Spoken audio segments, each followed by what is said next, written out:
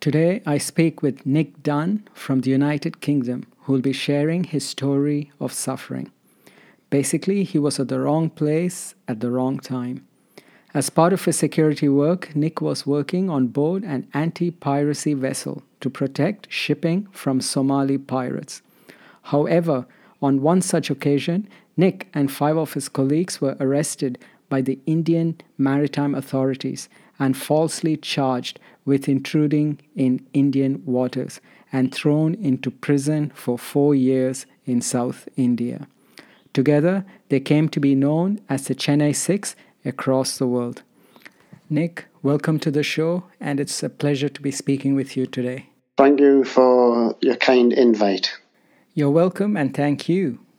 Nick, when I read the article on the BBC website, I felt so sad reading what you had to go through. It was so unfortunate. And in that article, what really got my attention was a video of you running out of the airport arrival gate, dropping your suitcase, and into the arms of your loving sister, and later on your mother as well.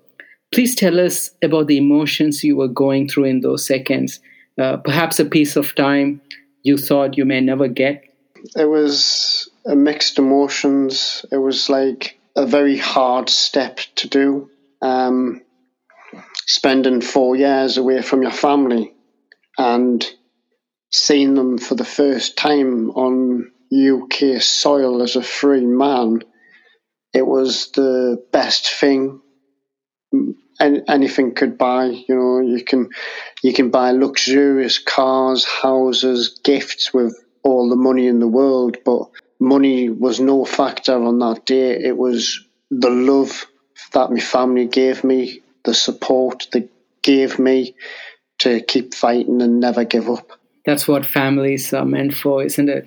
It is, yes. And I'll be always grateful for the support my family gave, especially the fight that my sister led in to try and seek justice in an unjust way that I had my life put in hold. It was just a very harrowing time for my family and I. And you like you said, you watched the video and you can see that if you don't feel any emotions on that video, on seeing someone come and see their family after so long, I just don't know what kind of person you are. Absolutely.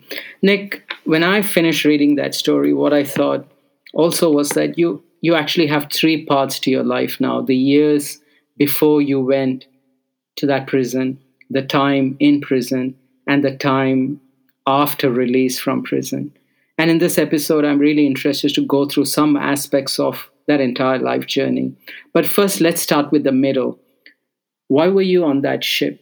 My previous job was maritime security, protecting shipping lanes from Somali pirates, and I used to go on different merchant vessels, and quite a lot of the time the crew would be Indian or Filipino or mixed nationalities, but the vessel that I was on was a company-owned floating armory, hotel, call it what you want, vessel, a support vessel.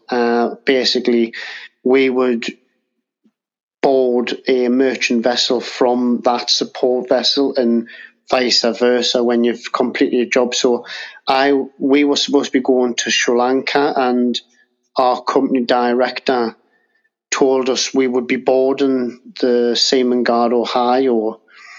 So we just thought nothing of it, and we boarded the Seaman Ohio, and after a few days at sea, we ceased operations.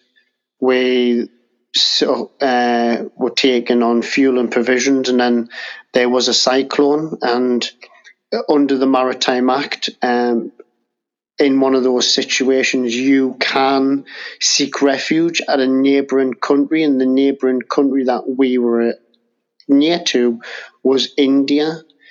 And one night on the 12th of the 11th of October 2013, I went to sleep, and then I woke up, and then we had been boarded by the Indian Coast Guard from the port of Tuticorin, and that was, I believe, the start of a 4-year nightmare. Right. Maybe the Indian Coast Guard thought we had unwantedly strayed into their waters, but if they had used their laws, they would have known that we pose no threat. So is the normal rule in maritime that if you do want to enter the waters of another country, you need some kind of permission prior, right? A couple of days before. But in the case of any storm or cyclone, then there's a provision that you don't need to. You can take refuge. That's what you're saying. That is correct. If we were going to port to, say, unload the ship's cargo, etc., I believe you've got to give 92 hours notice. But every vessel's got a certificate level, which determines which port they can and cannot enter. And so if you get all these big container vessels, they're on a tight time schedule, so they go straight in before more or less anyone else, because container ships take a long time to unload, etc. But for our vessel, we didn't have any cargo because we weren't on a client vessel. We were on the company vessel. But because it was a very choppy sea state because of the cyclone, we, under Maritime Act, can seek refuge at a neighbouring country. And India know this, and they abused they abused international law. So you woke up and there was somebody there, and what did they say? Did they say you're under arrest, or? No, we were boarded through the middle of the night by the Coast Guard. One guy was with a weapon on the bridge, telling us to go to the port of Tuticorin, and the Coast Guard vessel Nakadevi was circling our vessel at gunpoint to make sure we would not try and escape, etc. One of the things that I noticed is we were heading towards the port at a very slow speed, to which I believe we're only, say, an hour and a half away, but it took a lot longer. And when we entered the port of Tuticorin, we had a welcome committee. There must have been on port side easy over 50 people. People from different organisations around India, as far as Mumbai. There is absolutely no way they would have gotten to the port of Tuticorin that quick. Not a million chances that would ever happen. We kept it to ourselves, but we believed we've been set up. We believe something else was happening and we weren't aware of it. So we were kind of very apprehensive at the time. My goodness, is that when it finally sunk in that you're in trouble?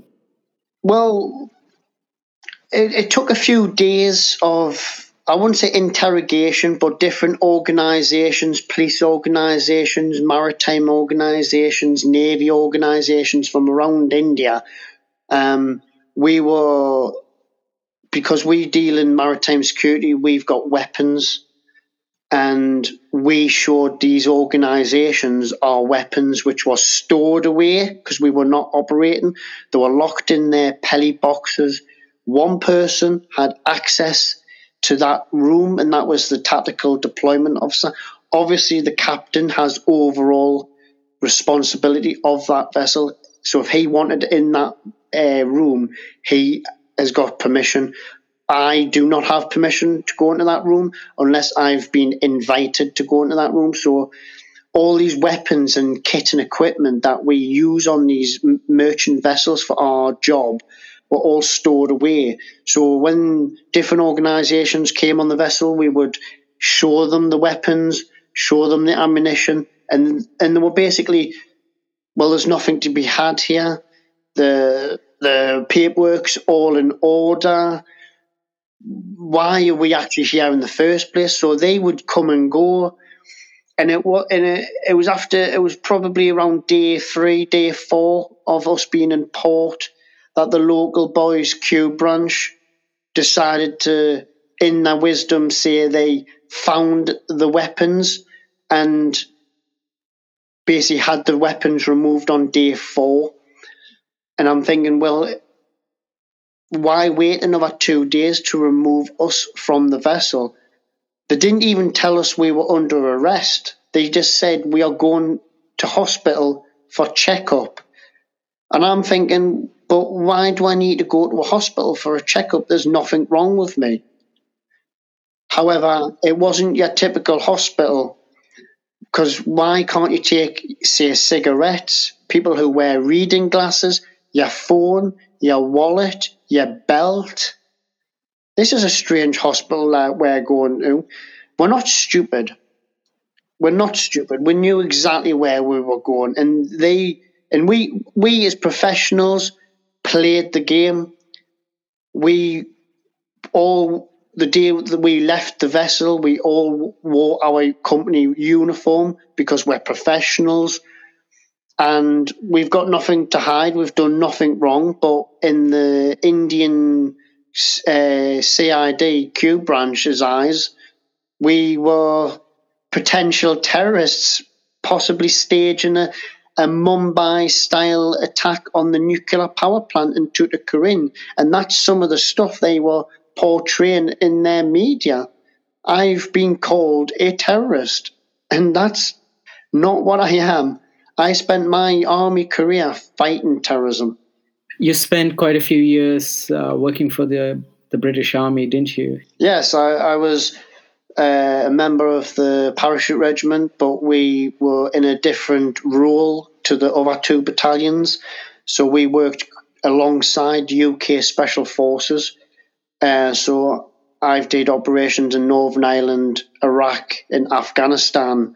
So I wasn't just your typical green roles soldier. I was working with the best of the best, and I'm very proud to have served for Queen and Country and to serve the regiment that I chose. But nothing in my military training could have prepared me physically for what I went through, but did give me a stepping stone in mentally preparing me. You said it took a while for you to be brought onto the show. What should have been a quicker journey. In that time, did you guys have an opportunity to call the embassy, or? The embassy had already been informed. Once we got to port, we were able to inform our British embassy in what was going on. Luckily, the nearest embassy to where we were was Chennai, so they were informed pretty quick from the British government in London. However, they were denied access to what we believe anyways. When we were in the police station in Tuticorin, we had no translator, we had no company liaison, we had no one from the embassy. We were in a hot, sticky situation in an Indian police station getting shouted at. We had very little to eat, little to drink, and this went from basically nearly 7 o'clock in the morning to 6 o'clock in the evening, where your mind is going like this. I've already told my family we had to make phone calls to our family saying we're getting arrested, and that phone call for me is a very harrowing experience, and it really hurts even to this day, because obviously I had to ring my mum, my mother, and later that year she suffered a double aneurysm and she was fighting for her life and she can't really speak properly anymore. So my last physical conversation with my mum was telling her that I'm getting arrested and I don't know when I'll next see her again. And that eats away at me every day of the past 6 years now. It's a memory that's like yesterday, and it hurts. It really hurts because this shouldn't have happened. They shouldn't have happened. I believe there was an alternative motive to what happened to us. It's like we were made an example of. Not a nice situation to be in. Of course not. And that's what we'll just spend the next few minutes talking about, the not so good position to be in. Can you take us through the moments when you were taken to that prison? And what were you seeing? What were you feeling? During the time in India, we went through 3 different prisons. The first ever prison we went to was the Palamkoti prison. If anyone knows Palamkoti, like I say, you can easily look it up on Google Maps and on the internet to see what kind of prison it really is. And this is a prison that was built during British rule of India. And it's a very... We turned up in the evening. It must have been about 11:30 at night when we turned up there. And you're looking at these big iron Daunton doors, and you can see the date clearly when this prison was established, and you think the British were in charge of India back then, and we're going into hell. We are literally going into hell. And when we got finally into the prison and they realised there were 6 British involved in the 35 men that was taken, you could say prisoner, hostage, detained, arrested. They're all the words I can use to describe, what the Indian police done. But you could see the smiles, the sniggers on the guards. It was like, the shoes on the other foot now, we're in charge now, look at you. And it was quite disgusting. It was like, hang on a minute, this is the year 2013. India got their independence in 1947. So don't blame what happened previous to what's happening now. So it was. They were just clapping their hands, saying, well, we've got British prisoners here, laughing, joking, and I wasn't scared. I was more, how's my family coping? I couldn't care about myself at this moment of time. I knew I was able to look after myself. I was more to the point thinking about my family. I've just told them I'm getting arrested, and I don't know when I'll next see them again. I woke my family up because of the time difference. To wake your family up and tell them, it's not a nice feeling. And that's all I could think of at that moment of time going into the prison, my family. And that was the first prison, and then they moved you from there to another 2. Yeah. We spent a couple of days in Palamkoti. The 10 Indians, they remained in Palamkoti. I don't know why, but they did. And we were moved to Central Prison 2 in Puzhal, Chennai.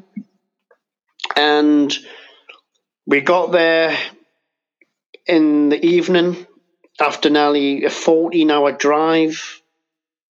Basically, it was nearly 14 hours holding on for dear life, screaming and shouting to get the bus driver to slow down because we may crash. The amount of vehicle incidents that happens in India every day, each year, it's quite a harrowing statistic.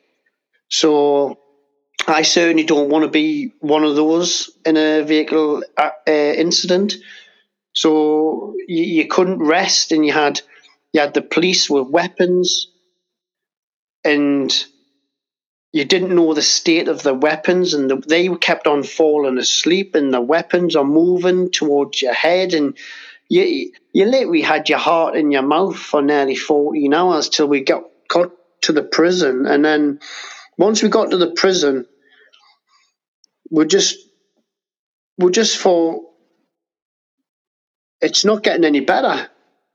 I know in life things have got to get worse before they get better, but this didn't have to happen full stop.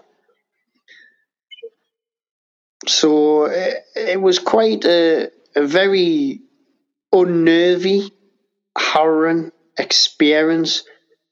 I've never been to prison in my entire life till India, and our prisons in the UK are total different to the prisons in India. Can you take our listeners to what you saw in that prison, what you had to experience? We experienced verbal abuse because we practically were the only white people in there. Yes, okay, there was another white person from Russia in there, but we were a big group of white people in there, and we were verbally abused. We had stones thrown at us.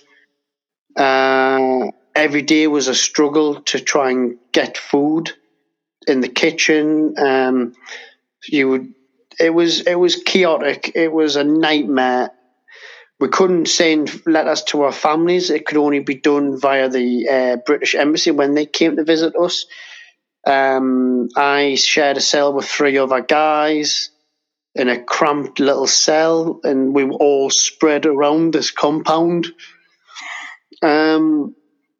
We all got sickness and diarrhea, and I remember when it was my turn, and I just felt absolutely ill. I was crying, trying to make it to the toilet, but then it just happened. D&V, and I just stood there covered in my own feces, and I was crying, and I thought, I can't take this. We're gonna die in this place. We're gonna die here. That's how I felt, and that was the reality of it. Yes, it was only D&V, but you don't know what you've actually really got, because the medical treatment was practically non-existent. They just gave you a couple of tablets and sent you on your way.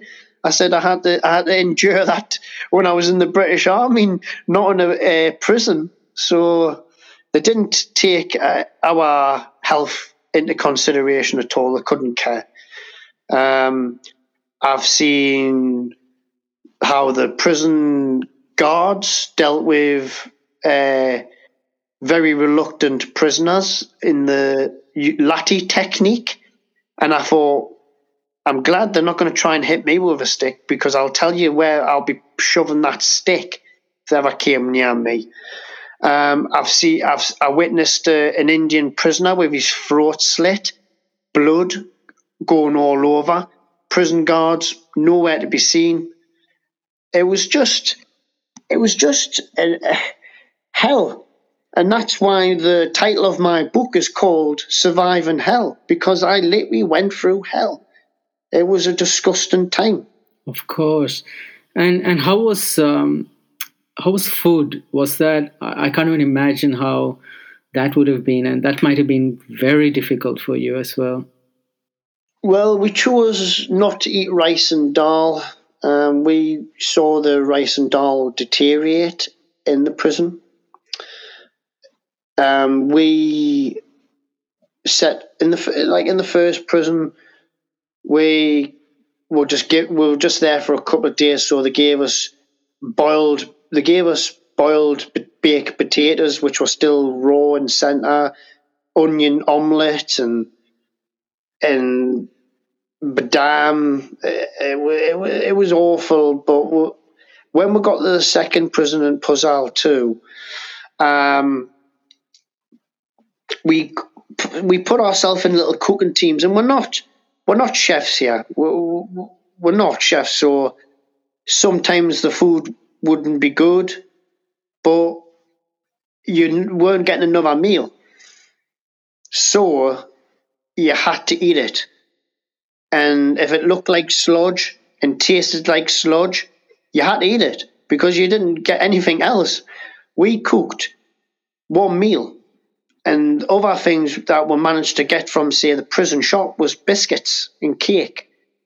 Not a substantial diet. We lost a lot of weight unhealthily. I lost 10 kilograms, and people may think, oh, that's 10 kilograms, but it was done in an unhealthy way. I remember I'm quite a guy who's fond of going to the gym, and I was quite a decent size. And then when I came out, I didn't realise how much weight and withdrawn I looked till I came out of the second prison when we won our case. Because my sister said, at least you don't look like this time. Still lost the same weight, but it was done gradually over the space of 2 years, not 10 kilograms in 6 months, living on practically one meal a day. But most of the food that we ate, it was like a stew. That's practically what we could really make from the vegetables that we were given. 2 kilograms of potatoes, onions, tomatoes, green beans, you name it. It wasn't the best quality either. It was sometimes we would go up to the kitchen to get our food to prepare it, and it was disgusting. It wasn't. I wouldn't even have gave it to my dog. It was, and then you would end up kicking off with the kitchen manager and say, "Look, how we've got 23 people here. We need to cook for 23 people. That won't even cook for 3 people. How are you meant?" Oh, and so it was for nearly 6 months. Every day was a struggle to cook our only one meal a day. When we were convicted and went next door to Central Prison 1, things were a bit different. Still a struggle at the beginning because you've got to re-establish yourself all over again. But the embassy were a bit more hands-on with the prison authorities in that prison, so we're able to get a bit more leeway in cooking in the kitchen. And yes, sometimes the vegetables wouldn't be great, but we would just take the vegetables, take them to the jailer and say, "Look, how the hell are we supposed to cook with him?" And they were good. I'm not gonna lie and say, "Oh, they were awful," and this. They were good. They went out. They went across the road to the fruit and veg shop. They got us fresh veg. They brought them back. So I can't fault the prison there. However, it wasn't always the case. It just depends how they woke up in the morning. I suppose you really need 2 things to survive such circumstances, physical strength and mental strength. What did you do to stay strong in both these areas? Well, physically strong, I kept physically fit. We built our own Flintstone style gym using sticks, stones, bed sheets to create little weights, ripping flagstones out of the ground to create, like, say, a bench of some sort so we could lie on and do our trade. So we improvised, used our knowledge, and the prison saw this and they dismantled it and destroyed it because it was their way of controlling us. But we didn't give in. We just built more. And then we kicked up a stink with our embassy and saying, "Look, this is for our mental health. We need this to keep our sanity." So the prison, the let crack on with the weight, but to keep myself mentally going, it was down to people's amazing support. I was receiving letters from people around the world, as far as America, Australia, Canada, France, all around the UK, it was, I'm receiving these nice, lovely messages of people who've heard my story around the world, and they are telling me one thing and one thing only: do not give in. So I used to take whatever energy I could from these letters to get me through the days and to stay and remain positive mentally as I physically could. Yes, everything was always going to be a struggle, but it's only as hard as if you make it as hard for yourself. If you take little baby steps and build up to things, I believe things can be less daunting. And that, for me, every time I received letters, I was happy. My morale went high because I knew in these letters it was going to be positive. And it was going to be kind, amazing words from amazing people from around the world. So receiving these letters from lovely, amazing people telling me to not give in was a real game changer in my survival. It definitely took me to another level in mental fortitude. I do believe I am mentally robust. Everyone in life goes through challenges. We all come to brick walls in life. I lost count on how many brick walls I overcome. I had to. I just had to get over that wall, go through the wall. Whatever mental challenges I had to go through, I had to overcome them. And even with what's going on with this whole pandemic, there's two words that were drilled into me during my army days, which I used whilst in India, and I'm using them now. And I wouldn't say stress to other people, but I use it in explaining and in examples, and the two words is adapt and overcome. You've got to adapt to your surroundings, adapt to a different way of life, and in doing so, you will overcome adversity and all odds. Absolutely. And I want to touch some of those lessons that you've learned. I mean, it's always sad when bad things happen to good people. You often lose trust in the system. You lose trust in people. You lose trust in miracles. Do you have any grudges or resentment towards people, authorities on both sides? Not really. The British government had their hands tied. I know they would not risk losing a trade deal over 6 British guys, especially at the time, Vijay Mallya was going through trying to get him extradited from the UK. And I was thinking, you know what? We're not going to get freedom because they want him, and UK will not exchange 6 British guys for him. He's a criminal, we're not.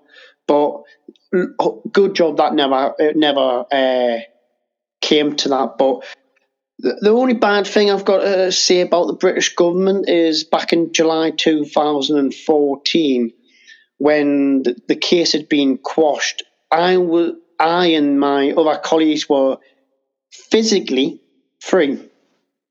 We had no charges. We should have gone home. In Indian law, the police had 90 days to appeal.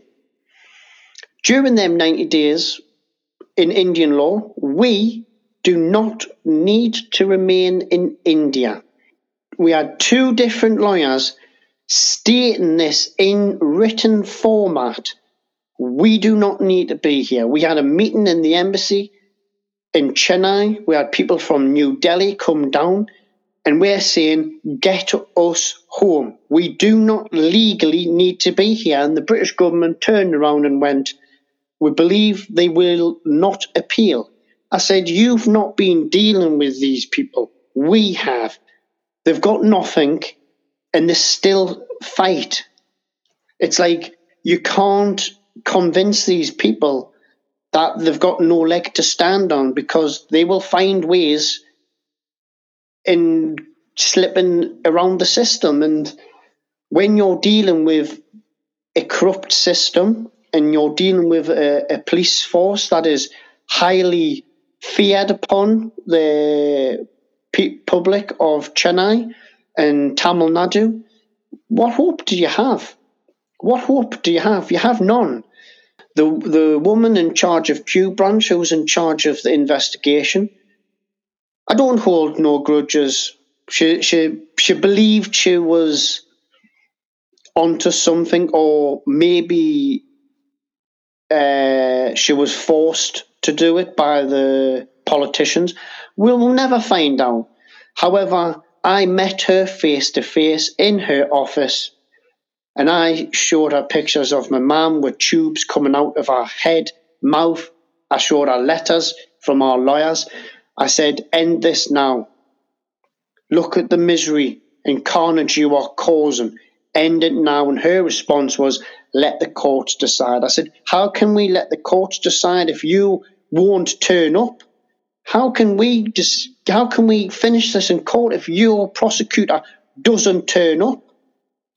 In the UK, if a prosecutor doesn't turn up, they will try and find a new one and give them a quick rundown and say, you need to digest this pretty quick, or they will throw the case out. But it never happened in India. It was, oh, well, we'll wait 2 weeks.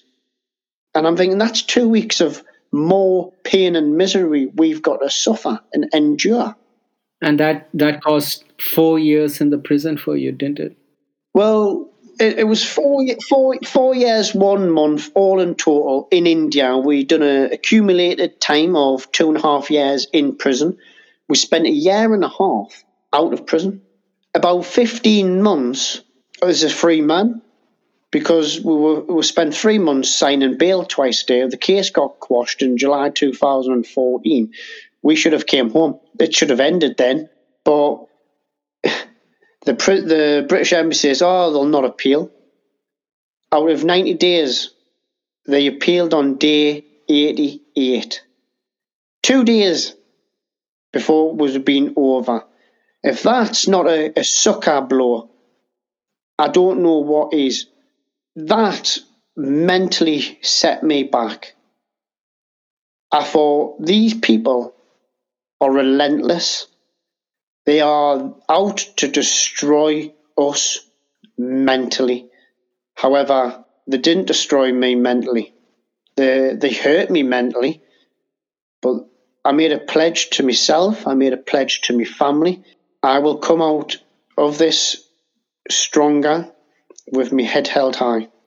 Was that the biggest lesson that you got from this ordeal?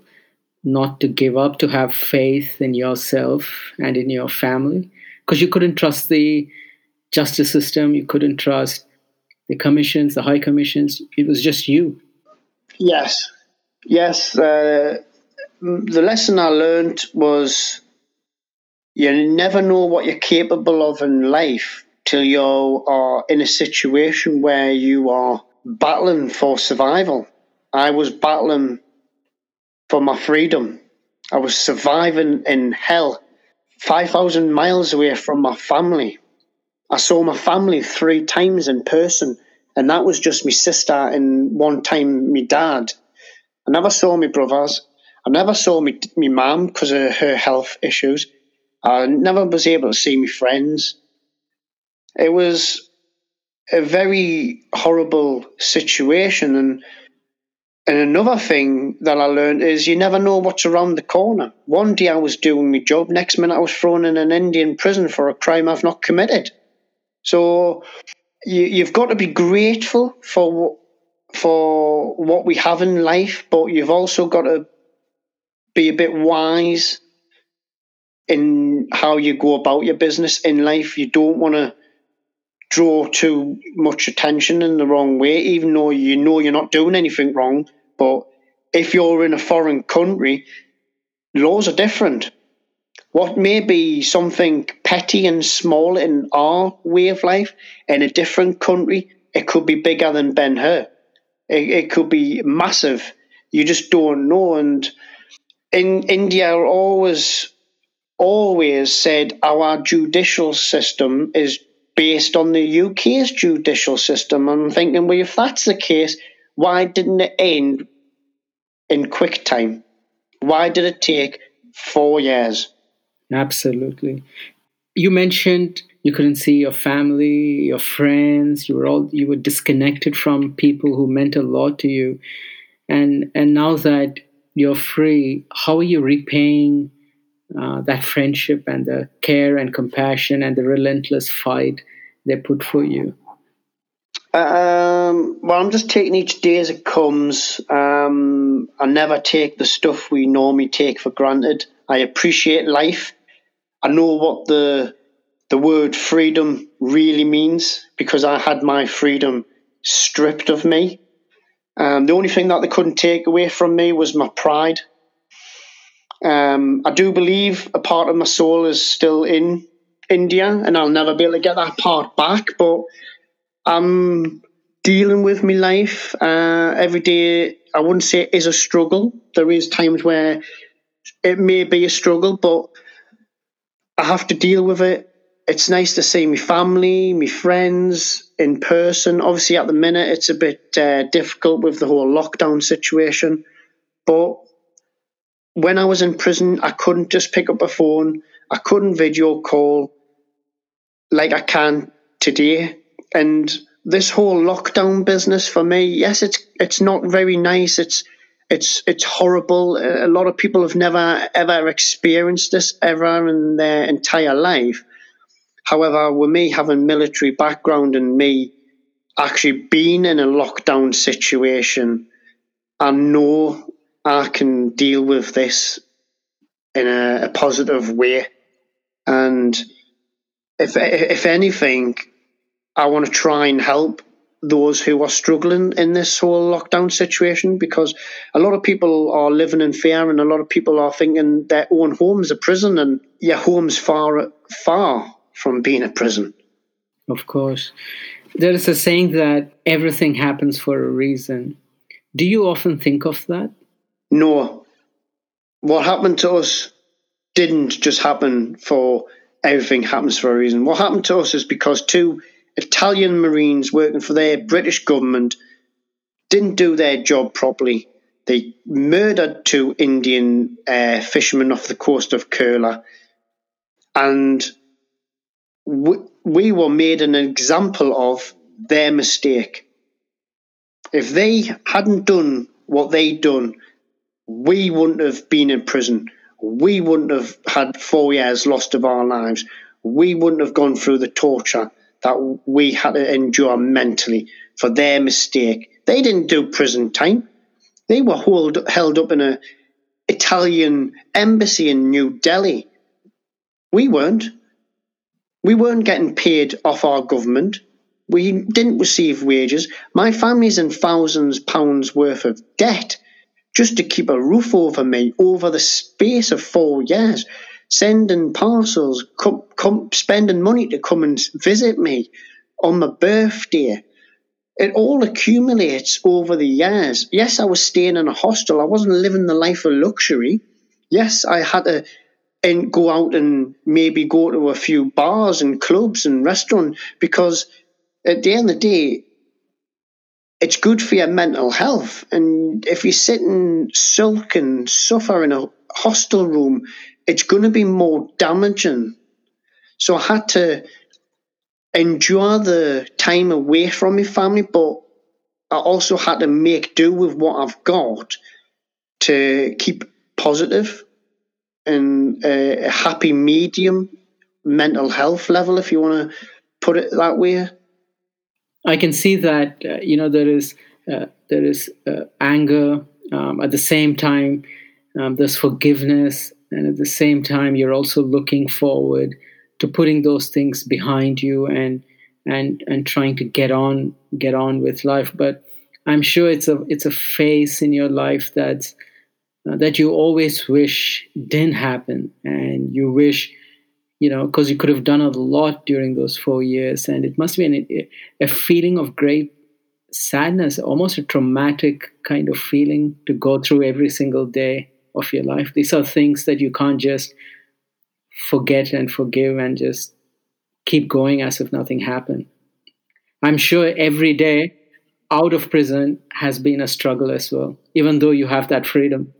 Yes, definitely. I don't sit and think and dwell about what might have differently happened in the 4 years.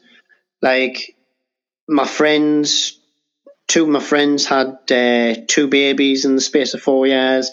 A few of us have had babies and married, and my life was on hold, and everyone else's was just going through day to day and getting on with it. And I don't sit and think, oh well, that could have happened to me, and this could have happened, and that could have happened, and I don't. There's no point. It never happened. So why think about shoulda, woulda, coulda? Because it didn't. What happened is I went to hell for 4 years. I nearly lost my mum. I lost my auntie.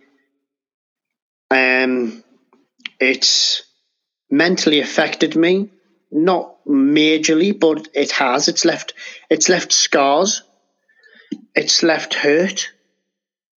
Like I said earlier, I do believe part of my soul is still in India, and I'll never be able to get that back, just because of how it went down and how it affected me. But if this never happened to me, I wouldn't have a book that seems to be doing really well and selling, and I wouldn't be obviously speaking to you. So no matter how much bad things happen in life, you've got to try and find the good within the bad.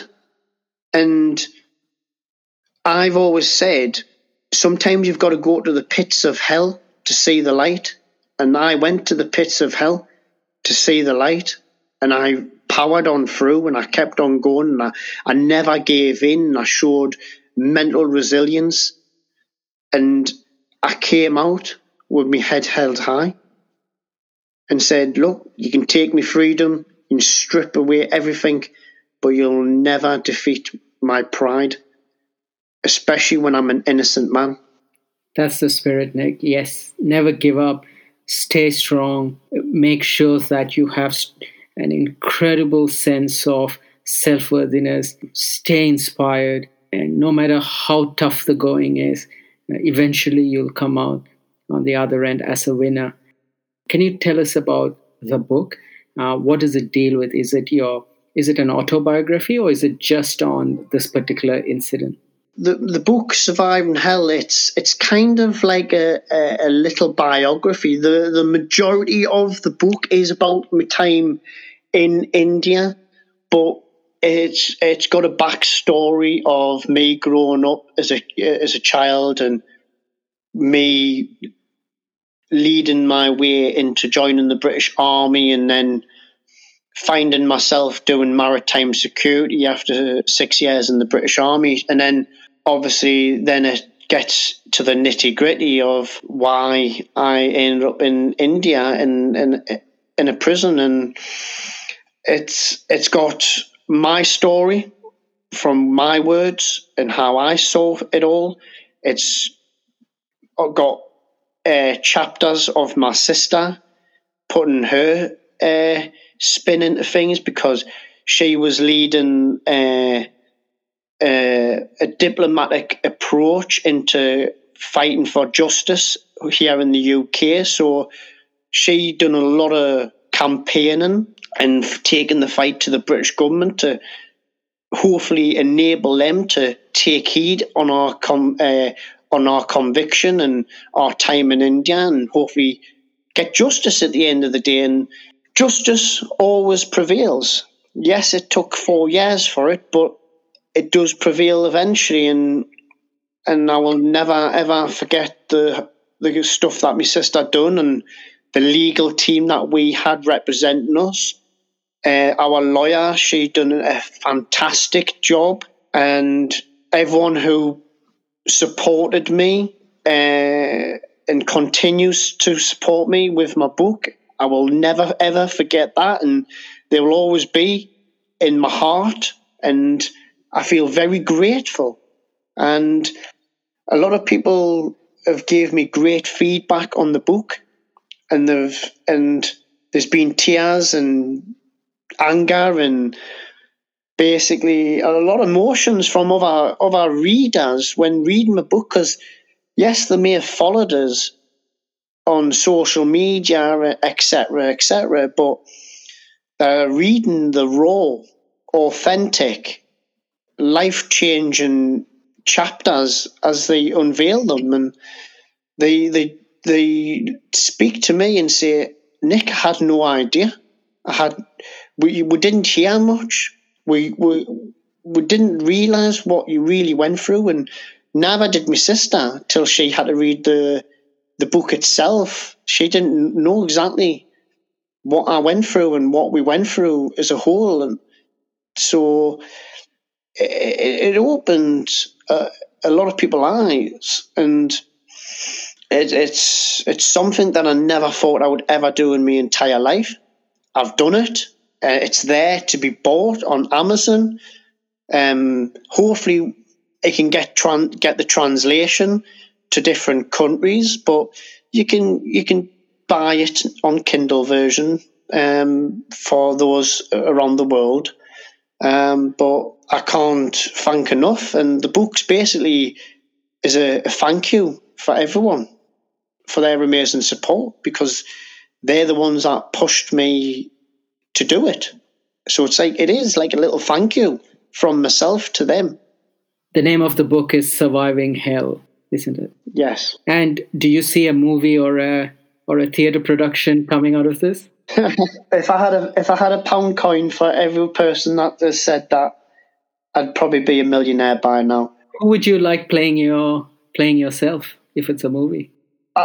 If my storybook went to production for a movie, that would be amazing. It would be beyond my wildest dreams. Like, I'm just a regular guy.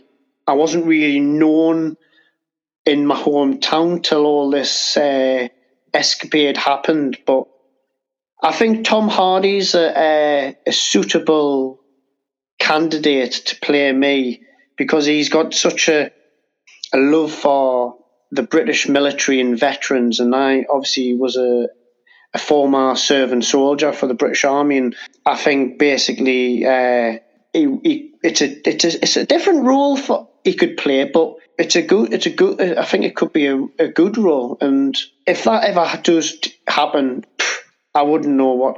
It would be absolutely fantastic. Fingers crossed, though. Fingers crossed.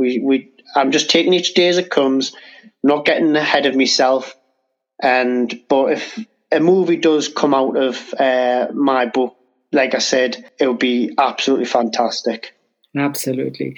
Nick, thank you so much for your time, and I wish you all the very best in your life journey. I wish you all the good fortune. I pray that you keep yourself motivated and you keep going back to that inner strength to get over whatever trauma or ill feel or difficulties that you may still have, and that I hope that you continue to inspire others through your writing, through your talks, through more and more podcasts. And I hope that you will help a lot of people around the world understand what freedom really is and how important it is and why it is worth fighting for.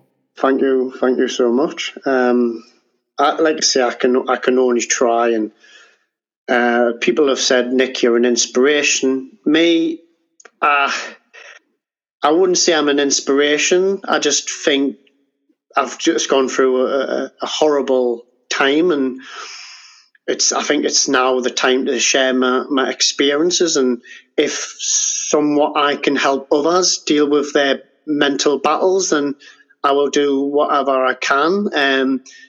And Everyone in their lifetime will go through a test. This was my test. I endured it. I survived it.